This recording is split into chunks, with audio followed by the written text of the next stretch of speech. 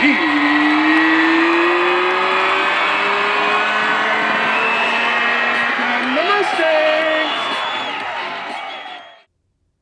that is how you start a show. Thanks to Independence for that amazing entrance. That's got to be the coolest entrance in Iowa high school football, if you ask me. If you're just listening to the podcast version of this show, do yourself a favor, look up the Independence entrance. That was amazing. And down on the field, that horse is flying. I mean, my goodness. Hello, everybody. Welcome into Iowa Prep Sports Postgame Week 8 edition. Nathan Ford with the Gazette here. We're going to get to Independence here in the show in a little bit, but let's start in Class 5A, where the number 1 ranked Cedar Rapids Kennedy Cougars, solo number 1 this week. They were tied with Southeast Polk last week. They're the last unbeaten team in 5A. Now the solo number 1 ranked team over at Kingston Stadium. Took them a while to get going at Johnston. Let's get the report from Jeff Linder. Hey, it's Jeff Linder reporting from Kingston Stadium, where Class 5A top-ranked Cedar Rapids Kennedy defeated Johnston 24-10 in a football game here. Kennedy trailed 7-0 at halftime. Really got the wheels going in the second half behind quarterback Carson Blitz, who finished with 321 yards, and almost 200 of those came in the third quarter alone. Down 7-0, Kennedy scored on its first drive of the second half. Blitz connected with Brendan Lindy for a 9-yard touchdown pass. Luke Bradley's 31-yard field goal put Kennedy ahead for good at 10-7. Then Blitz connected again with Jaron Centers for 36 yards. Centers got a really good block downfield after the catch and was able to turn that into a catch and run for touchdown to make it 17-7. Johnston got within 17-10. Kennedy was trying to kill some clock, and fullback Alex Cook got loose for 58 yards and then punched it in for a 1-yard touchdown to really put the game out of reach on the following play. Kennedy moves to 8-0 on the season. Like I said, Blitz threw for 321 yards, lost a fumble in the first half when the Cougars were driving, but more than made up for it in the second half. 7 different Cougars had pass receptions, and the Cougars will try to finish off a 9-0 regular season next week when they go to Dubuque Hempstead. Johnston falls to 3-5. Reporting again from Kingston Stadium, the final again, Cedar Rapids Kennedy 24, Johnston 10. Back to you, Nathan. Elsewhere in 5A, Southeast Polk beat Ankeny Centennial 16-0. Third-ranked West Des Moines Valley lost to number 9 West Des Moines Dowling. Another great chapter of that rivalry's history, 31-27. Number 4 Ankeny all over Waukee Northwest, 48-7. Here in Eastern Iowa, blowout wins for number 6 Cedar Rapids Prairie, 7th-ranked Iowa City High, number 8 Linn-Mar. Number 10 Cedar Falls loses to Bettendorf, 28-0. Big win for the Bulldogs. And number 10, Pleasant Valley into the rankings this week after beating City High. The Spartans over Dubuque Senior, 28-14 here in Week 8. Class 4A had some big results in Central Iowa. 8th-ranked Indianola handed number 3 Bondurant Farrar its first loss, 15-7. Indianola's only loss came to Norwalk, and the 5th-ranked Warriors were upset by Carlisle, 21-14 tonight. Notable results in Eastern Iowa was number 2 Cedar Rapids Xavier over Newton, 48-24. 6th-ranked Waverly Shell Rock beat Western Dubuque 55-39. Okay, now to Class 3A and the game of the night. Number 6 Independence hosting number 3 West Delaware. We've got some highlights, and KJ Pilcher has the post-game report. Hi, I'm KJ Pilcher reporting from Lyle Lineball Field in Independence, where we saw a Class 3A District 3 tilt for the title between number 3 West Delaware and number 6 Independence. The Hawks come away with a victory 25-14. The game started out kind of as a defensive slugfest. A scoreless first quarter. The two teams exchanged touchdowns. In the second quarter, West Delaware's first scoring drive started as a run-heavy attack until they got down to the 17 of Independence when they pulled out some trickery, a backwards pass from Kyle Cole to Will Ward, and he found Luke Curley dragging across the defense for a 17-yard score and a 7-0 lead there in the second. And then Independence wasted little time capitalizing on a fumble punt that was mishandled by West Delaware, and Independence recovered it at the Hawks 44. 5 plays later, Independence tied it up 7-7 with 3:26 to go in the second quarter. Mitch Johnson hit Keegan Schmidt on a 23-yard touchdown pass, just kind of throwing it up over the linebackers, and that was successful going into the break. And then in the second half, things really changed. Independence came out, a 21-play drive, going all the way down inside the West Delaware 10-yard line. They got backed up a little bit, and the drive resulted in a 27-yard field goal. That was blocked by Wyatt Volker, who jumped through the A-gap and laid out and turned Independence away without a score after a drive that lasted over 9.5 minutes. West Delaware didn't touch the ball until 2:27 to go in the third quarter, but they made use of the little time that they had. Their first second half drive resulted in a Kyle Cole 13-yard run to give them a lead 13-7. On the next offensive drive, it was Cole again. This time, the first snap for West Delaware, he bolted around the left end for a 71-yard touchdown score.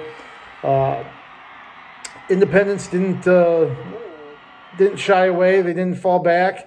They came back with a 27-yard touchdown pass from Johnson to Brady McDonald, just a sophomore. Nice reception in the back of the end zone over a defender. That was also set up by a 48-yard pass from Johnson to Schmidt. Really big play to kind of set up that score. But the next West Delaware scored touchdowns on the first 3, and the last one came on a 70-yard jaunt by Wyatt Volker to really ice things there for West Delaware. Like I said, they come away with a District 3 title. Independence, both teams are now 7-1. Independence 3-1 in the district. West Delaware moves to 4-0.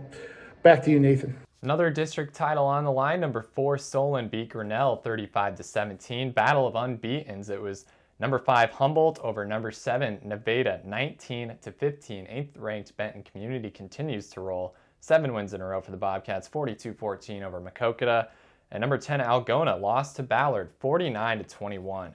Class 2A's number 1 ranked team fell on the last night of the regular season.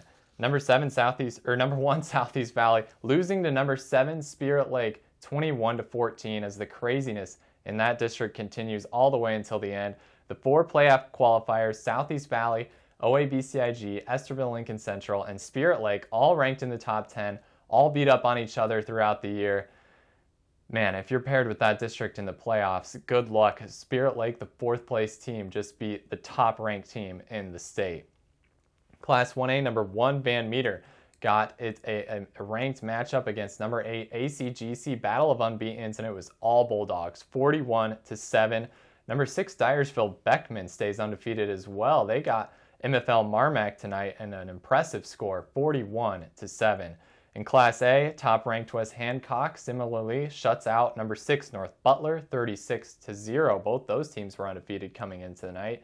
North Tama was undefeated until last week. The Red Hawks took on number 2 Grundy Center tonight, lost 28-0. Number 3 North Lynn with another shutout, 50-0 over Maquoketa Valley. It was Linville Sully taking down number 8 Belle Plaine, 25-8. Number 9 East Buchanan into the rankings this week, beat South Winneshiek 40-16. Number 10 Southwest Valley lost to Mount Ayr, 41-33. In 8-player, it was number 4 Easton Valley over number 9 Lansing Key, 51-46. 8th ranked Lennox over Fremont Mills, 52-46 in double overtime. That Easton Valley Key game really sticks out. The Keyhawks hadn't really had the toughest schedule, but that proves that they can compete with some of the best teams in the state. Let's go back to Class 1A. Ryan Plagencool has some notes for us on number 3 Iowa City Regina's game against Durant. Iowa City Regina will head to the postseason undefeated and on a high note following a 34-16 win at home on senior night against Durant. Jack Tierney led the way for the Regals, completing 10 of 18 passes for 156 yards and 2 TDs. Tierney also ran the ball 13 times for 100 yards and a score. Sam Aitchison and Jack Clark both had receiving touchdowns for Regina, and Levi Daniels carried the ball 24 times for 156 yards and a score. The Regals led 17-0 at half, but Nolan DeLong kept Durant in the game, throwing for one touchdown and running for another, both in the second half. DeLong carried the ball 30 times for 146 yards. Regina moved to 8-0 overall and completes an undefeated regular season in Jason DeMont's first year as head coach. How's it going, everyone? Jeff Johnson from the Gazette here at Liberty High School, just outside North Liberty, where we saw the Burlington Greyhounds come away with a 20-18 win over Iowa City Liberty in an important Class 4A District 3 game. Burlington has a 3-1 district record now to Liberty's 2-2 in a race to follow North Scott into the playoffs. North Scott clinched the District 3 championship earlier on Friday night. Fort Madison also is 2-2. Liberty plays next week at Mount Pleasant, while Burlington and Fort Madison have an all-area finale next week to conclude the regular season. This game was won basically late in the third quarter when Burlington quarterback Kanye Baker ran 25 yards for a touchdown and then a 2-point conversion, which gave Burlington a 20-18 lead.